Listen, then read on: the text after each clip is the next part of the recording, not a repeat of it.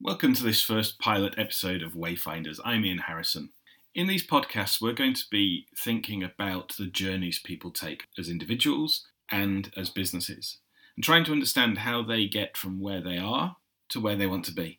Planning a journey is something we all have to do, although in some ways COVID-19 has made us all into explorers. We're moving into a different world that'll be the same in many ways, but also different in many ways. Maybe it's just debunked the myth that we understood the future. Nevertheless, looking forward and planning is as important now as it ever was, and understanding how people have navigated their journeys in the past hopefully will add value to you and help you as you plan your future journey. My guest today is Andrew Kirwin, CEO of XLVets UK Limited. He qualified as a veterinary surgeon from Bristol Vet School back in 1990. And after 3 years in mixed practice, moved on to become a veterinary advisor at Grampian Pharmaceuticals. In 2000, he then moved on again to Bayer Animal Health, where he was marketing manager for the UK and Ireland. And then in 2006, he joined XLVets, where he leads a team that supports the XLVets community to first define and then deliver excellence in practice. He's a keen cyclist, mountain walker, and he's even learning to turn wood. Andrew, it's a pleasure to have you with us today, and thank you for being our guinea pig in this pilot episode of Wayfinders.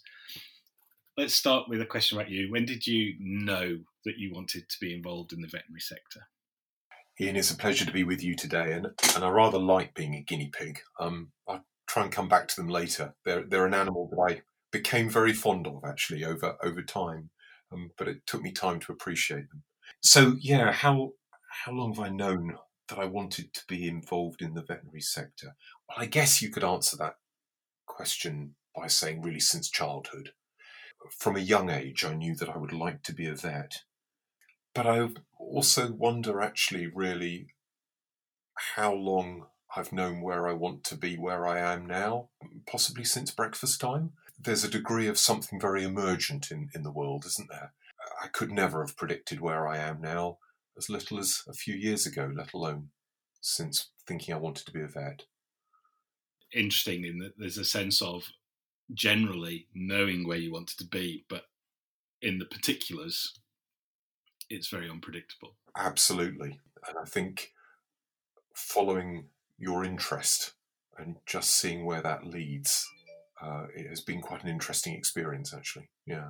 Very good. I mentioned in the introduction something about XLVets, but for those who may not know, tell us a little bit about XLVets. So XLVets exists in several levels. I mean, it is a community of independent veterinary practices. It's a community of independent veterinary practices across the United Kingdom, but we also have communities in Ireland and New Zealand and Canada as well. XLVet UK Limited is a business that sits at the heart of that community to serve and support that community. And that's the business that I work for. So I work at the heart of a community of collaborating independent veterinary practices. Those practices have worked out that the problems and challenges that they face are shared, and therefore the solutions that they may need to think about are also shared. So we sit within a community prepared to collaborate. And I'm guessing that's been really important. In the relatively short time I've worked with independent veterinary practices, I've seen significant change in the sector. In the 30 years since you graduated, you must have seen a lot of changes. How would you summarise the journey the sector has been on? Yeah, I mean, there's been an awful lot of change, hasn't there? And why do I say awful? Because change is inevitable, but somehow we don't like change? That's interesting. I think maybe the veterinary profession is maybe not unlike many other professions, maybe not unlike many other humans. We're quite good at reacting at what's in front of us. We're problem solvers. Give us a problem and we like to solve the problem. And we're very good at reacting to that. As a profession, we're not always the best at maybe stepping back and thinking about what else we could be doing or how we could be adapting to change. And so some of the changes that have occurred in the last 30 years are pretty seismic, really. The whole digitalization, the whole move towards a consumer, a customer expecting a sort of 24/7 service.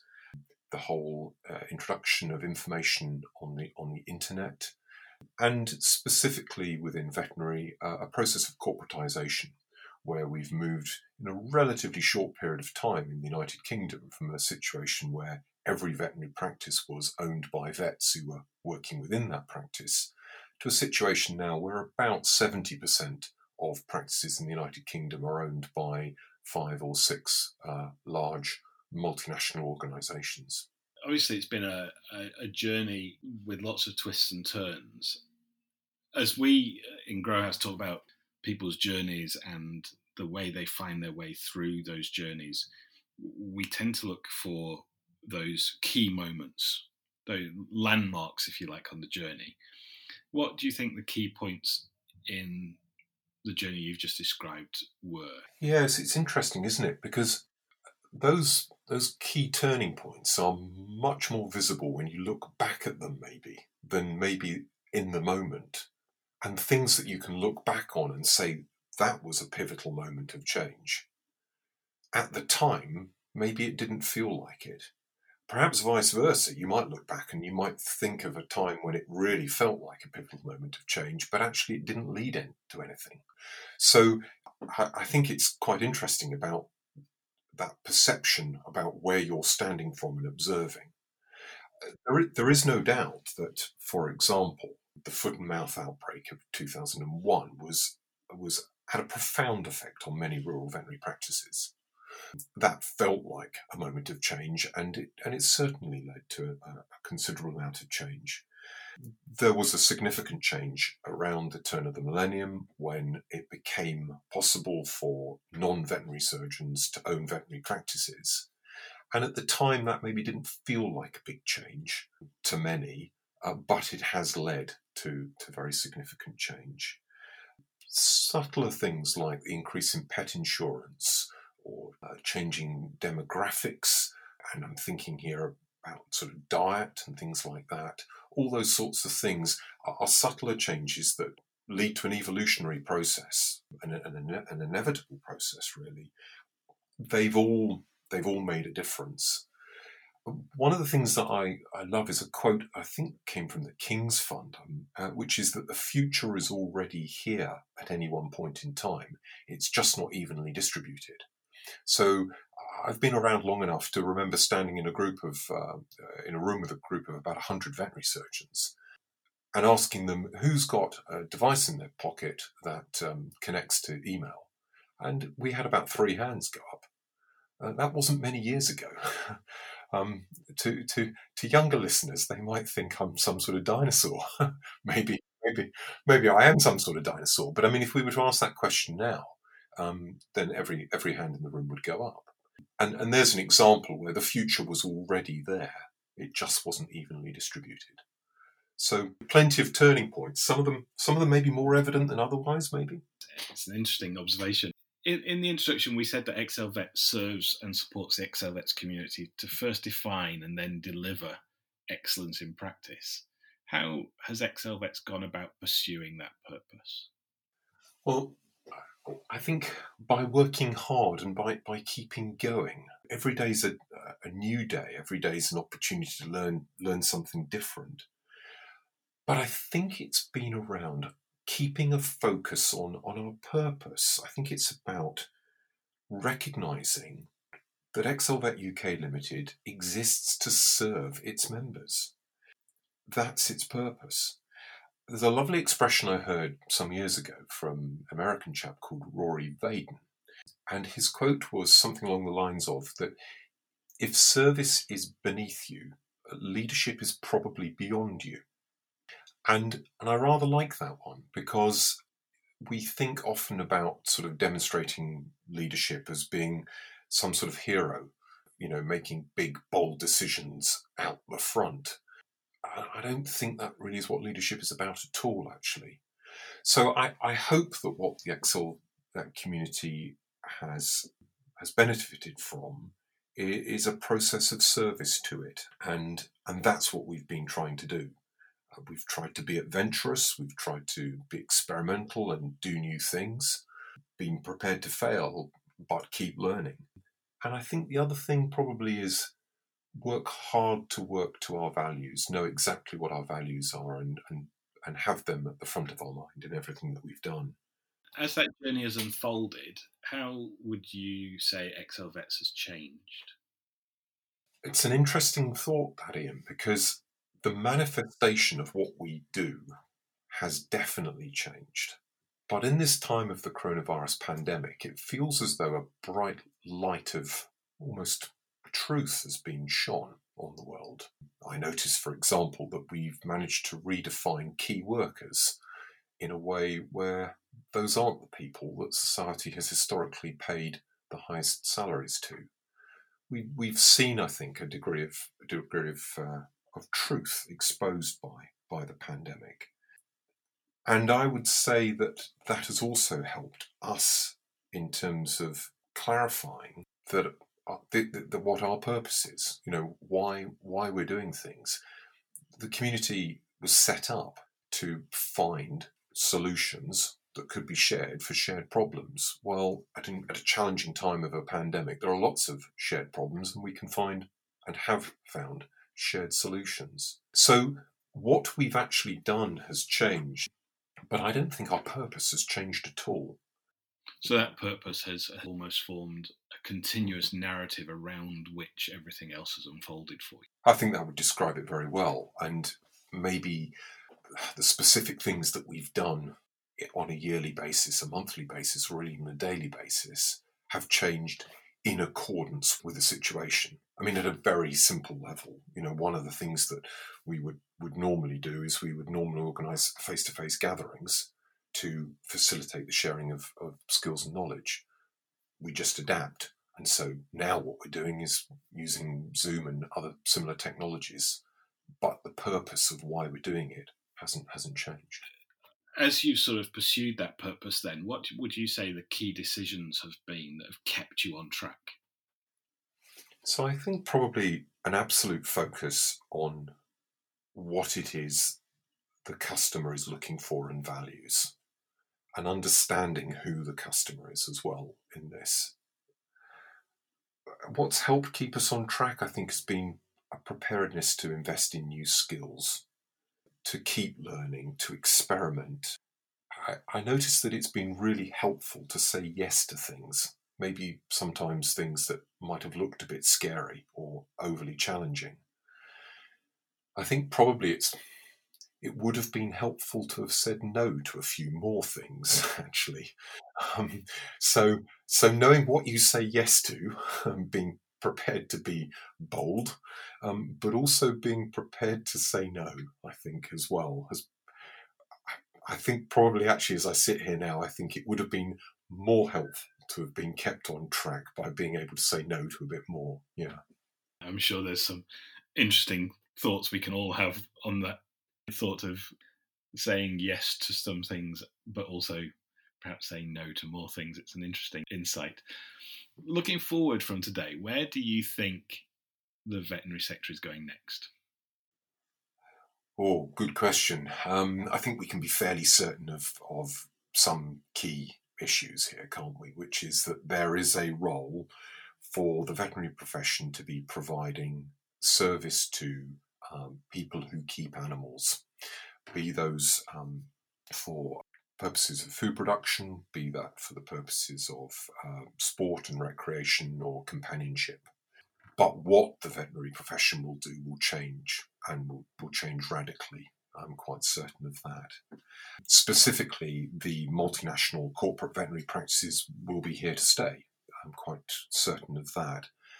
But I'm also incredibly certain about the opportunity and the place for vibrant, independent practices that are firmly connected and rooted within their local communities as well, to be providing an outstanding service that adapts to the rapidly adapting needs of their clients. So I'm very hopeful for the future, very, very positive about the future, and minded that it will be professionals who are able to be adaptable and flexible to the ongoing change that we see, and who don't lose track of their core purpose that will be part of a healthy future, definitely. I think that's an interesting thought about practices being rooted in their local communities, because that very much seems to have been a theme that's come through the pandemic, about almost relocalizing, businesses reconnecting with their community. So in the future, you see independent practices as businesses rooted in the community and agile enough to adapt rapidly to the changing needs of their clients. What will it be like when practices have made that adaptation? If you like, what would it be like to reach that place as a destination? I'm not sure that there is an end. I'm not sure that there is actually a conclusion to this. I think it's an ongoing process. My observation is that I have stopped thinking about an end, actually, and I'm focused much more on the ongoing journey. I find myself noticing that if you were to want to know what will it really look like at some point in the future, then you might do well to come and talk to my successor. In other words, I see my role as creating a solid foundation upon which the next generation can stand. So when will it end? I'm not sure that I think like that. I think more about an ongoing process. What you've stimulated in my mind there, Ian, actually, is something I heard recently about a piece of cultural thought that came from North America, the indigenous population who were there many hundreds of years ago. Their belief that they were in the middle of 7 generations, that they had 3 generations that had gone before them that they were respectful to, and that they were serving the 3 generations that were coming after them. So in terms of human lifetime, it would be quite possible to know each of those generations and therefore be connected to them. I knew a great-grandmother, I knew my grandparents, I knew my parents, I know my generation. I could know my children's generation, my grandchildren's generation, and my great-grandchildren's generation. And knowing that sense of interconnectedness feels to me to be very valuable in helping to set what your purpose is. So in terms of adapting, what will it look like at the end? Come back and ask the great-grandchildren of my generation and see how they're finding out how things are going, I think. Interesting thought. Thank you so much, Andrew, for sharing your story with us. But before we finish, I've got 2 last questions for you. First of all, looking back over your 30-year journey in the veterinary sector, what is the one thing that stands out most to you? So that's a good question, Ian. I think wisdom coming from unexpected places is what stands out.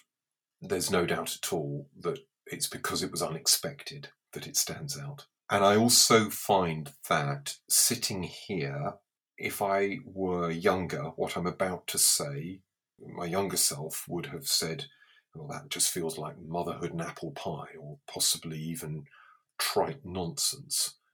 But with the benefit of reflection, I feel able to say that what really has stood out is that knowing what you really believe in and being true to that is incredibly powerful, and that stands out. Good, thank you.